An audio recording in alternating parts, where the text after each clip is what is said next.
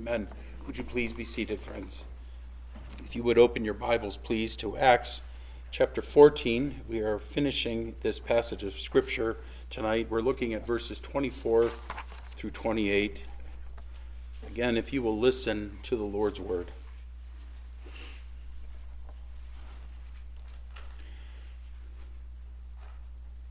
They passed through Pisidia and came into Pamphylia. When they had spoken the word in Perga, they went down to Attalia. From there they sailed to Antioch, from which they had been commended to the grace of God for the work that they had accomplished. When they had arrived and gathered the church together, they began to report all things that God had done with them and how he had opened a door of faith to the Gentiles. And they spent a long time with the disciples. This is the Lord's word. Would you bow with me and let's seek his blessing. Again, our Father in heaven, what a startling passage 2 Samuel is. A reminder that while you are a God of tremendous kindness, loving kindness, and grace, you are also a God who, on occasion, breaks through and strikes people dead. Uzzah, Ananias, and Sapphira, who would lie, who would approach you in an irreverent manner. And we confess to you, Father, that we are, as Isaiah would say, I am a man of unclean lips, and I live and dwell among a people of unclean lips.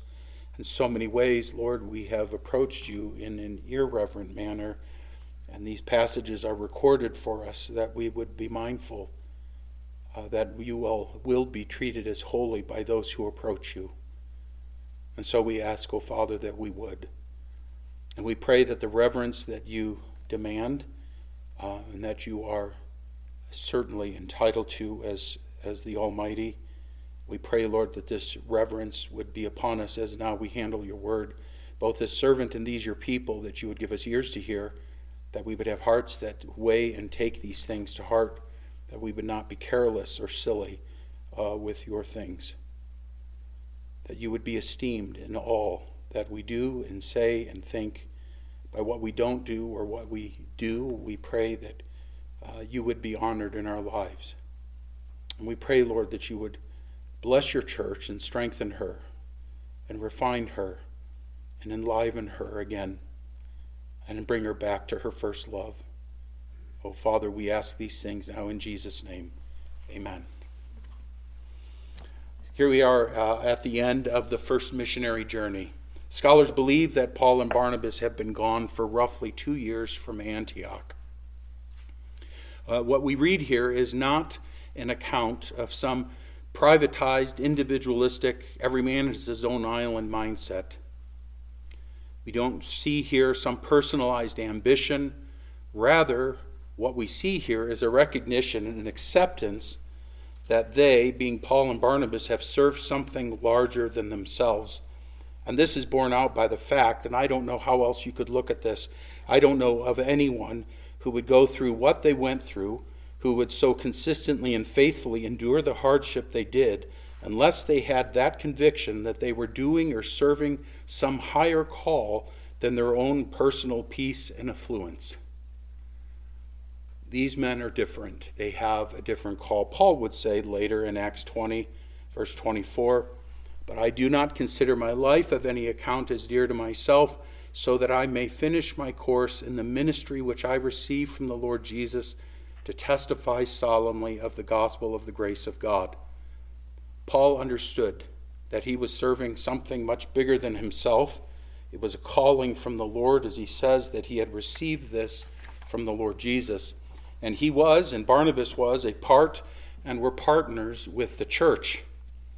Our confession of faith says this about the church, and I think this is important.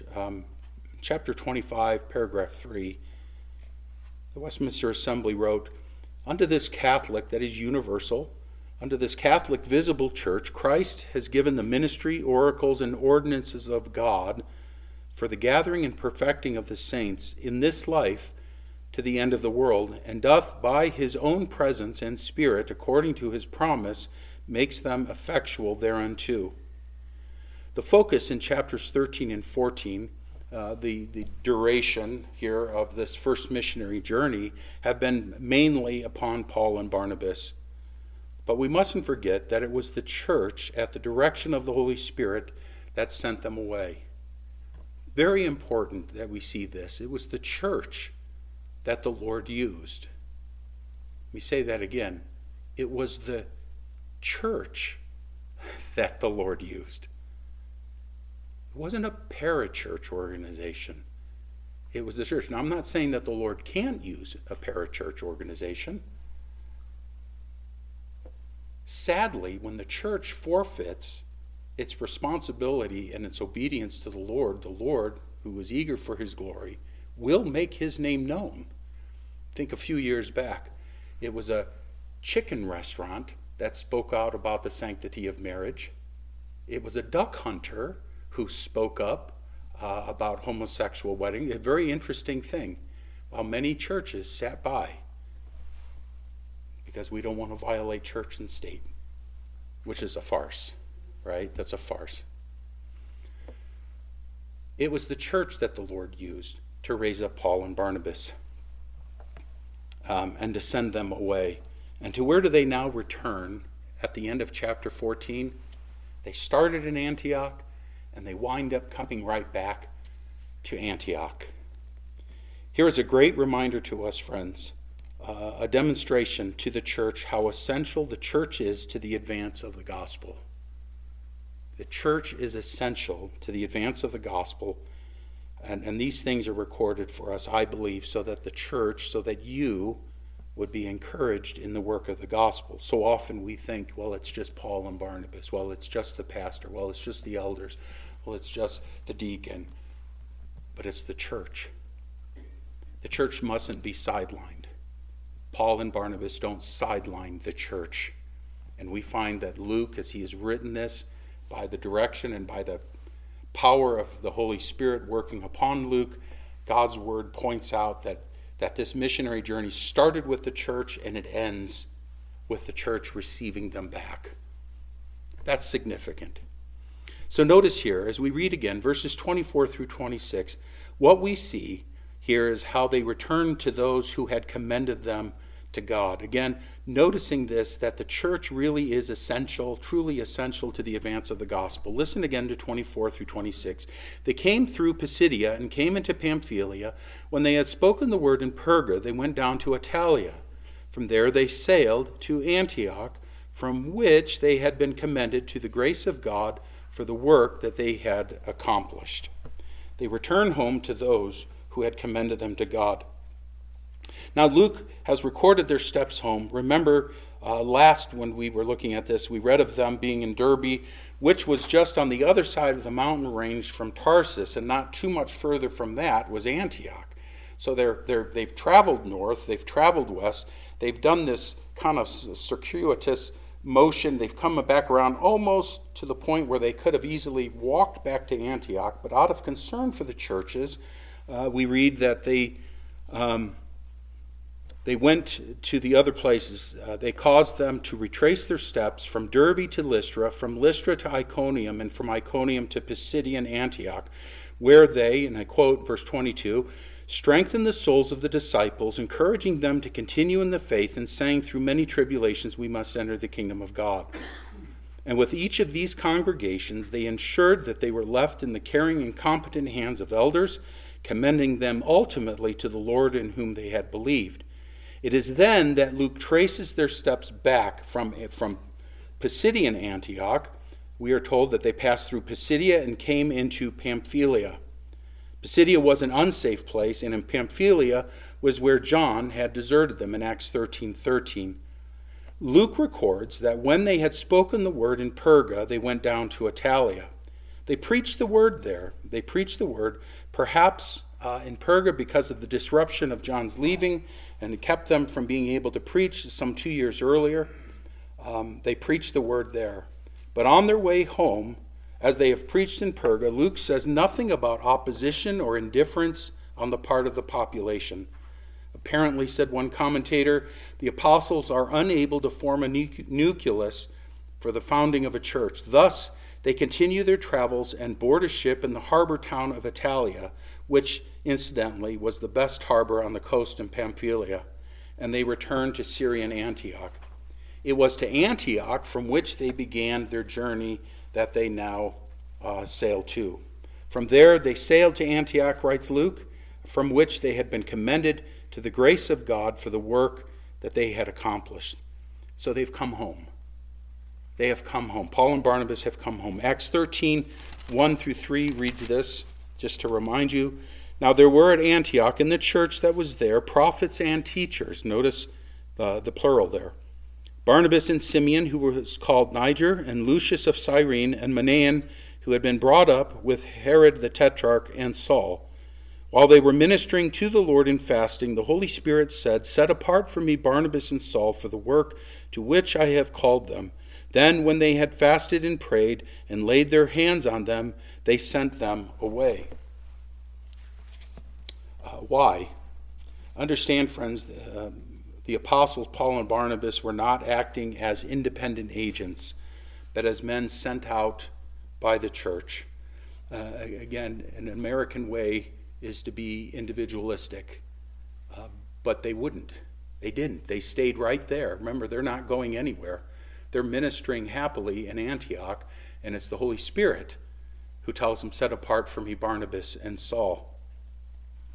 So they are not taking an independent role here, but at the direction of the Spirit, they are sent away by the church and by the Holy Spirit. Interesting. They're sent away by the church. They're also sent away by the Holy Spirit. What does that tell you? That the Holy Spirit works through the church. The Holy Spirit is working through his church. Therefore, it is good and proper that they should go back to those who had commended them to the grace of God for the work that they had accomplished. The church in Antioch had been instrumental in sending Paul and Barnabas. They did not strike out on their own. It was from the church in Antioch, we are told, while they were ministering to the Lord and fasting, the Holy Spirit said, "Set apart for me Barnabas and Saul for the work to which I have called them." And they did just that. Luke writes that the church commended them to the grace of God for the work that they had accomplished. To be commended means that they gave them over to the Lord, delivered or given them up in a good sense to the grace of God. Did they know about Saul? And did they recall, or had Saul spoken to them in Antioch about what was said to Ananias? Remember, "Lord, you don't understand. This guy's the guy that's killing all the Christians." Do you remember what the Lord said? "Go" to Ananias. He says, "Go, for he is a chosen instrument of mine." Listen, "to bear my name before the Gentiles and kings and the sons of Israel, for I will show him how much he must suffer for my sake." Did they know this? Friends, it was this church who entrusted these men to the grace of God, knowing that what they were now to embark upon would not be easy. It would not be accomplished by their own strength or by giftedness on their part. This is important. By implication, writes one commentator, Luke is saying that the members of the church in Syrian Antioch were aware of the difficulties and perils Paul and Barnabas would have to encounter on their journey. The church had committed the missionaries to the grace of God. Another commentator says they've committed them to the divine care and protection of the Lord. They supported them in prayer and trusted the Lord to extend his church through their work. In fact, the Lord had answered their prayers, and the task given to the apostles had been fulfilled. If this commentator is right in his assessment, they went out, Paul and Barnabas went out as part of the church, and the church supported them in the work that the Lord had set them apart to do. So it is right for them to come back as the ministry was not that of one or two individuals, but of the entire church. Does that make sense? Paul and Barnabas are not the rock stars of the church. They're servants of the church. They're servants of the Lord. And so that's why I'm convinced they returned to Antioch. I mean, they were so far away from Antioch. What a hassle getting home. Why not just go on and see some sights? Why not just go on and do their own thing, take some vacation time, go do something fun. But I think it's awfully sweet, and it'll be from Antioch that Paul would go out repeatedly. It's his home church. It's where he goes. He goes out from them, and he ministers. The church is essential to the work of advancing the kingdom of God. In John 3, 3 John rather, let me read verses 5 through 8 for us. We sometimes think this is not the case, but this is really the case, and I think we have a weak ecclesiology. I'm including myself in that, is that we think, well, we just get together and do what we do on Sundays, and that's it. But the church is so much more than just the gathering and what we do. Of course, that's the most important things we do is gather for worship. But the church is vital. The church is vital for the work of advancing the kingdom of God. Listen to John in 3 John 5 through 8. Beloved, you are acting faithfully in whatever you accomplish for the brethren, and especially when they are strangers. And they have testified to your love before the church. You will do well to send them on their way in a manner worthy of God. For they went out for the sake of the name, accepting nothing from the Gentiles. Therefore, we ought to support such men so that we may be fellow workers with the truth. Paul himself in Philippians would speak of how the Philippians ministered, how they partnered in the gospel, in the ministry. That's what's happening. Why are they going back to Antioch? Because in Antioch is where they've commended them, they have prayed for them, they have supported them. And through all of the trials that Paul and Barnabas would go through, there were, I don't know how many people, hundreds of people in Antioch on their knees, praying fervently that the Lord would open doors for the gospel, that they would be sustained through the trials and temptations that would come their way. And so they accomplished what they were sent out to do, but they did not do it alone. The church was praying, and God's grace was heavy upon them. And I believe at this point it's entirely appropriate to caution you against covetousness and jealousy. What is covetousness, and why would I even bring this up? I bring it up for this reason. Paul and Barnabas were given gifts. They were teachers, prophets. They were men with great gifts to expand the kingdom of God. Could they have done this without the church supporting them? I don't think so. God was the one who set the church apart in order to do this. Now, it would be a very simple thing for someone to get a bee in their bonnet and say, well, I want to do that. Well, I wish that were me, and to withhold and to sabotage. That's not what we see here. Covetousness is a strong or inordinate desire of obtaining or possessing some supposed good. The 10th commandment in the Shorter Catechism, question 81, what does the 10th commandment forbid? They say discontentment with our own condition, envying or grieving at the good of our neighbor, and all inordinate motions and affections to anything that is his.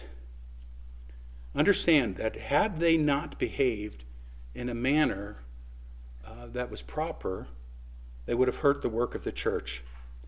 If we take the attitude among ourselves, well, I don't have what I want what he has, I don't like what I have, etc., etc., we end up doing great harm to the church. You remember the parable of the talents.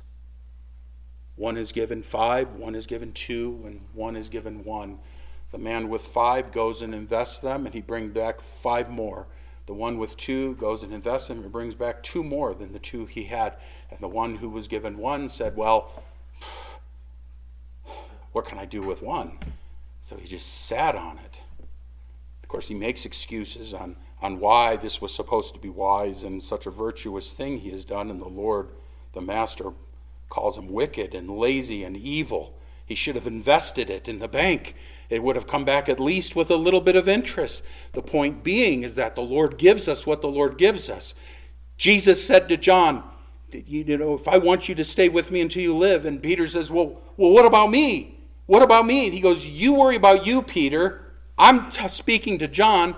You've got different lives. You've got different calls. You've got different gifts. You have different things going on. And the wise and the Almighty has determined the body of Christ, the parts, the pieces, the ministries, the effects. He's determined all of these things. And he says, get over yourself, get your eyes off yourself, and start looking at me and use the gifts that I've given you for the glory of my Son, Jesus Christ.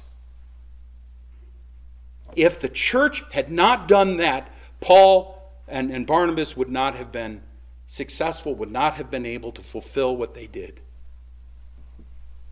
Listen to 1 Corinthians 12. Again, a passage you are well familiar with, dealing with the spiritual gifts, in verse 14 through 31. For the body is not one member, but many. If the foot says, because I am not a hand, I am not a part of the body, it is not for this reason any the less a part of the body. And if the ear says, because I'm not an eye, I'm not a part of the body, it is not for this reason any the less a part of the body. If the whole body were an eye, where would the hearing be? If the whole were hearing, where would the sense of smell be? But now God has placed the members, each one of them, in the body just as he desired. If they were all one member, where would the body be? But now there are many members, but one body. And the eye cannot say to the hand, I have no need of you. Or can the head to the feet, I have no need of you. On the contrary, it is much truer that the members of the body which seem to be weaker are necessary. And those members of the body which we deem less honorable, on these we bestow more abundant honor, and our less presentable members become much more presentable. Whereas our more presentable members have no need of it, but God has so composed the body, giving more abundant honor to that member which lacked, so that there may be no division in the body, but that the members may have the same care for one another. And if one member suffers, all the members suffer with it. If one member is honored, all the members rejoice with it. Now you are Christ's body, and individually members of it. And God has appointed in the church first apostles, second prophets, third teachers, then miracles, then gifts of healing, helps, administrations, various kinds of tongues.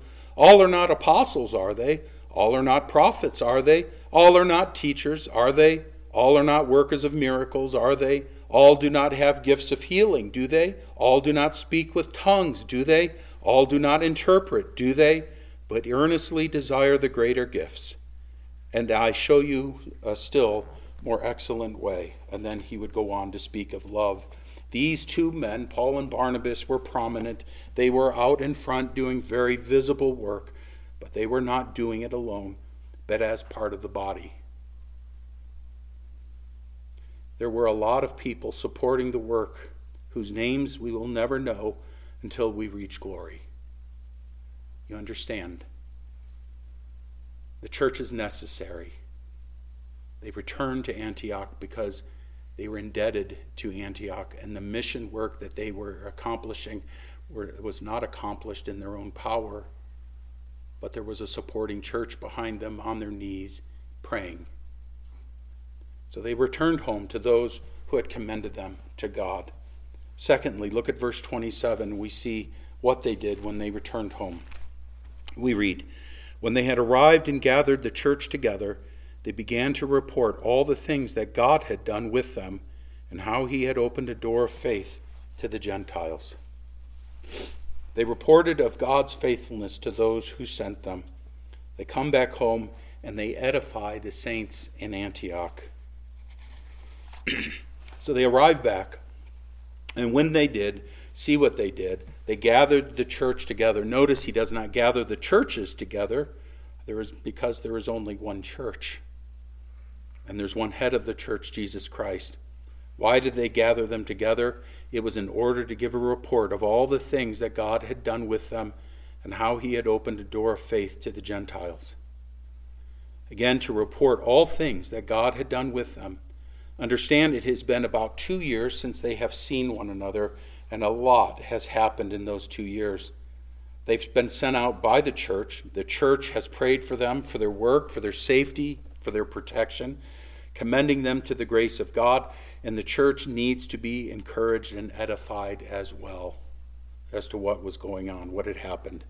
They need to know and be encouraged by what has taken place, how prayers were answered, how the grace of God preserved them, lest the church become discouraged by praying and never seeing results.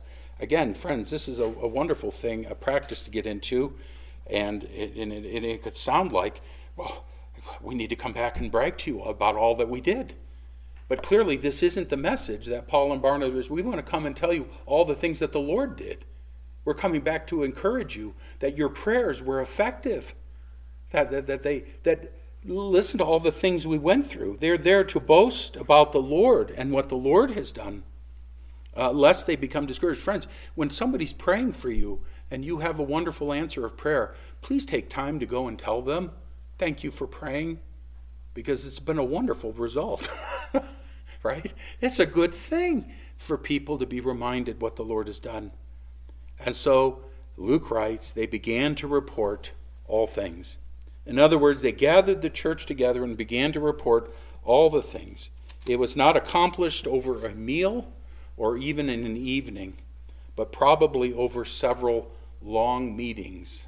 The tense, the imperfect tense, it was repeated. This is we're going to meet this night, then we're going to meet on that night, and we're going to continue to tell you all the things. They give some detailed unwrapping, some detailed report of all the things that had taken place over the course of those 2 years. Things such as being able to proclaim the word of God in a synagogue in Salamis. Things about the opposition they experienced in Paphos by the Jewish false prophet Bar-Jesus, and how Paul opposed him, and he was made blind, but the proconsul Sergius Paulus believed. They would report things like, where's John? And they'd say, well, John deserted us. John, whatever he was homesick, or he was having a problem with us talking to Gentiles. He just wasn't quite ready for this yet, so he deserted us. They spoke about their travels through Perga and Pisidia and Antioch, and how they preached there, and how the Jews and Gentiles had believed, and they wanted us to stay on. Nearly the whole city assembled to hear the word of God. The Jews became jealous. They were unbelieving. They were violent. Violence was instigated against us. We shook the dust off our feet. Oh, and you should have heard the thing about Iconium and Lystra. Wow, we went there, and then they said we're gods, and we're trying to sacrifice to us. What? Yeah, they said Barnabas was Zeus, and I was Hermes, because I was the guy who was always talking. Right? You can just imagine. They start unfolding all of these things. Well, what happened? Did they sacrifice? No, in fact, some Jews followed us all the way from Antioch. All the way from Antioch? What's wrong with those nut jobs? Well, let me tell you, they convinced the crowds and they tried to kill me. In fact, they stoned Paul and left him for dead. But God raised him up, and he marched right back into that city. I mean, you can just imagine the stories that they're telling, and the questions, and the wide eyes, and the tears. Because our God hears. He's heard our prayers. And suddenly these people who had been on their knees for 2 years, talking and praying and pleading with the Lord, now they come back and it's like, oh, I was praying for that. I was praying, Lord, if Paul should get stoned, would you please protect him? Because they knew these things. They knew that Paul was to go into hardship. That had been foretold. They knew these things. So all of a sudden, the church that was ministering from a distance is now up close and personal, and they are part of the ministry of evangelism, part of the work of missions, part of the work of bringing the Gentiles into the church.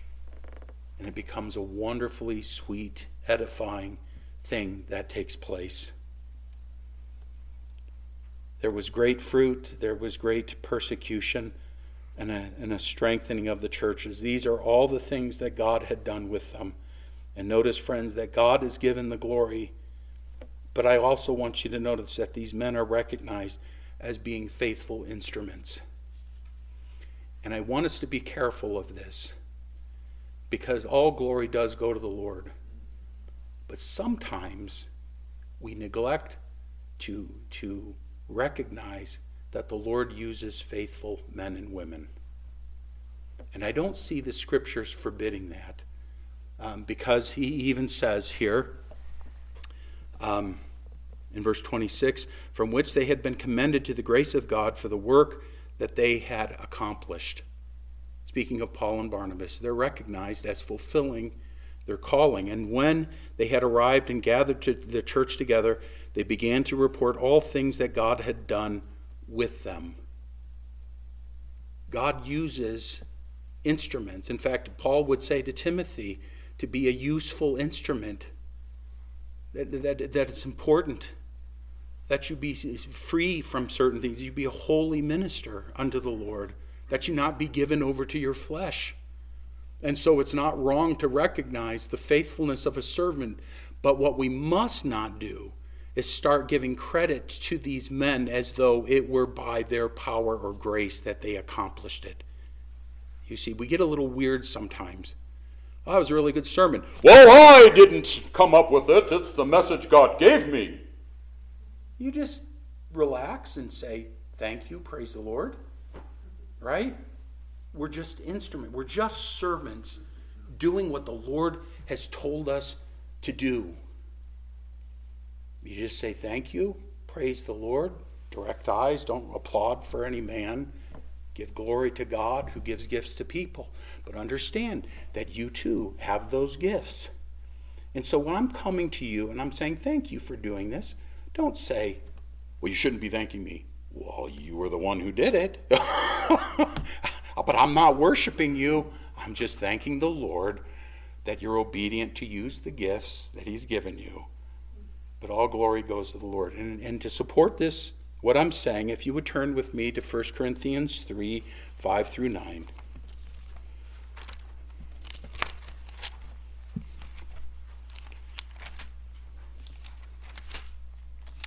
First Corinthians 3, 5 through 9. We read this.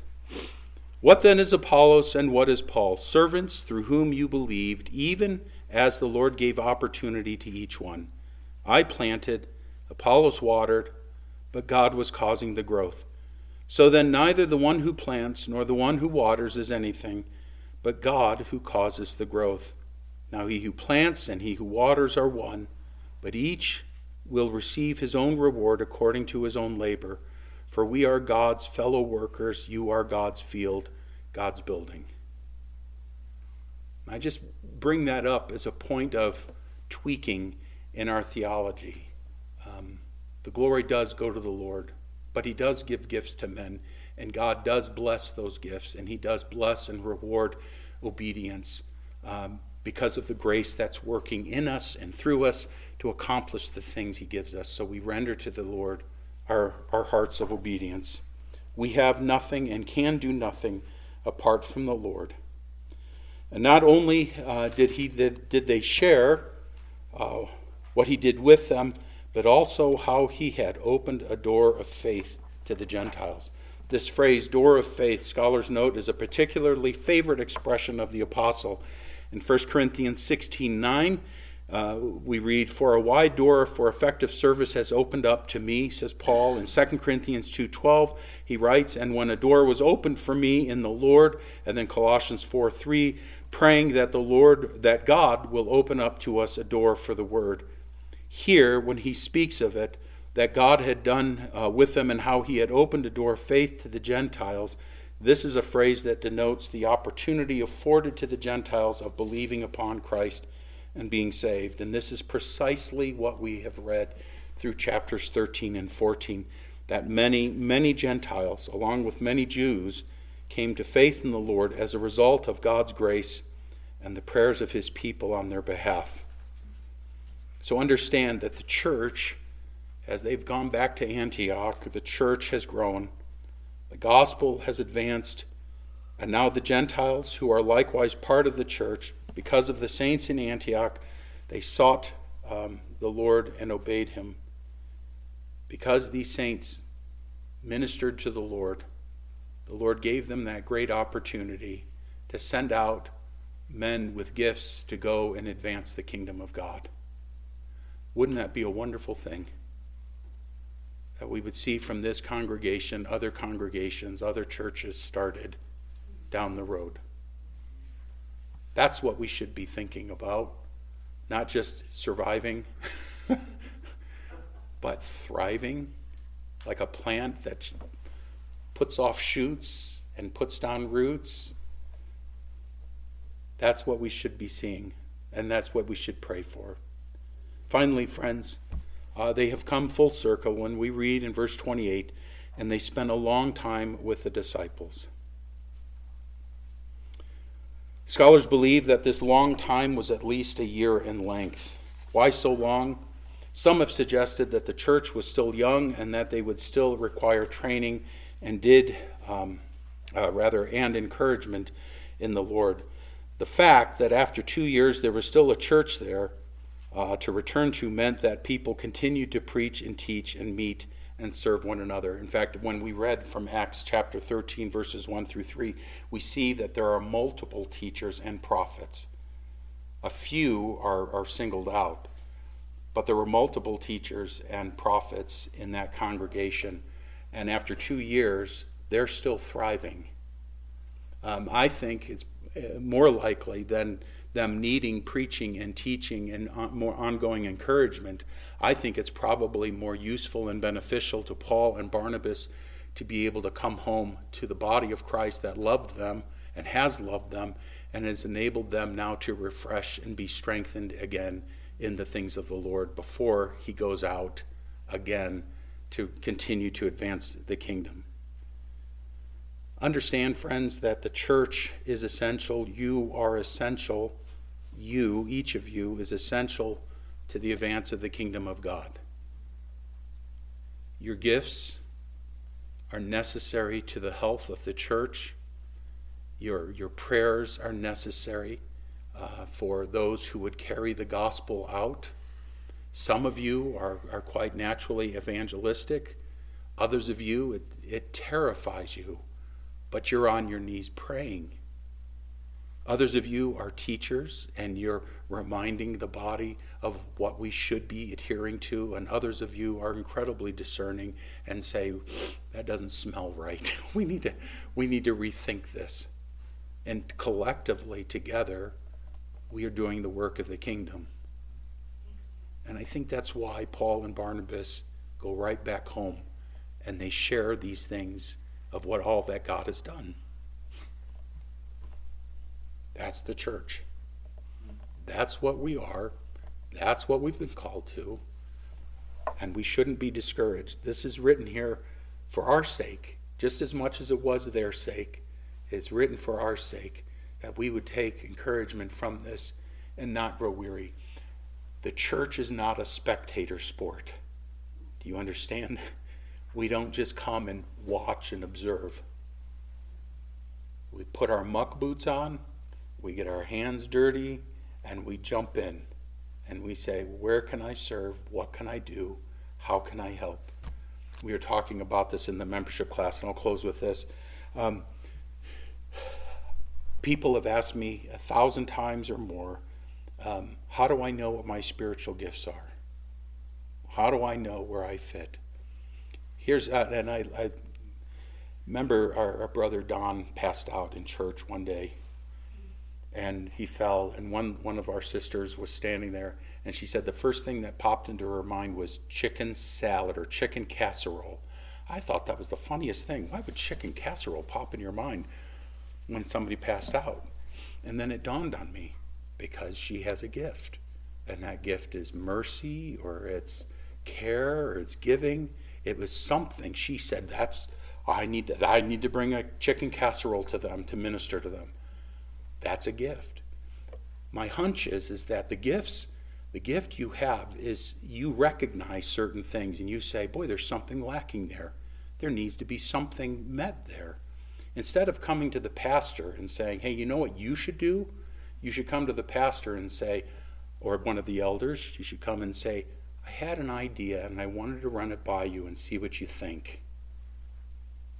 My hunch is that you're recognizing a need because you have a gift for that area. And then you try it. And when the church responds and says, I was extremely blessed by what you did, then you have identified a gift that the Lord has given you. But don't be a spectator. These dear saints in Antioch were not spectators. They were involved. They were hands-on in the ministry of Paul and Barnabas. And together, we saw the kingdom of God advance. Let's pray. Again, our Father in heaven, we thank you for your word. And pray, O Lord, that that your people would be encouraged, that your church would be encouraged, that you would fan into a flame these gifts that you have given to us, and that we would, Lord, work together for making Jesus Christ known. Some are more in front and some are more in back, but all are necessary. We pray, Lord, that you would keep us from covetousness and jealousy and grumbling. We know that you do all things well, and you're very wise, so much wiser than we are. Would you, Lord, please take this congregation, and would you, Father, fashion us into what you would have us be, that perhaps, Lord, in your wise and kind providence, in days and months to come, years, we would see many churches started where Christ is exalted and sinners are brought to life. We thank you again for your word and pray all of this now in Jesus' name. Amen.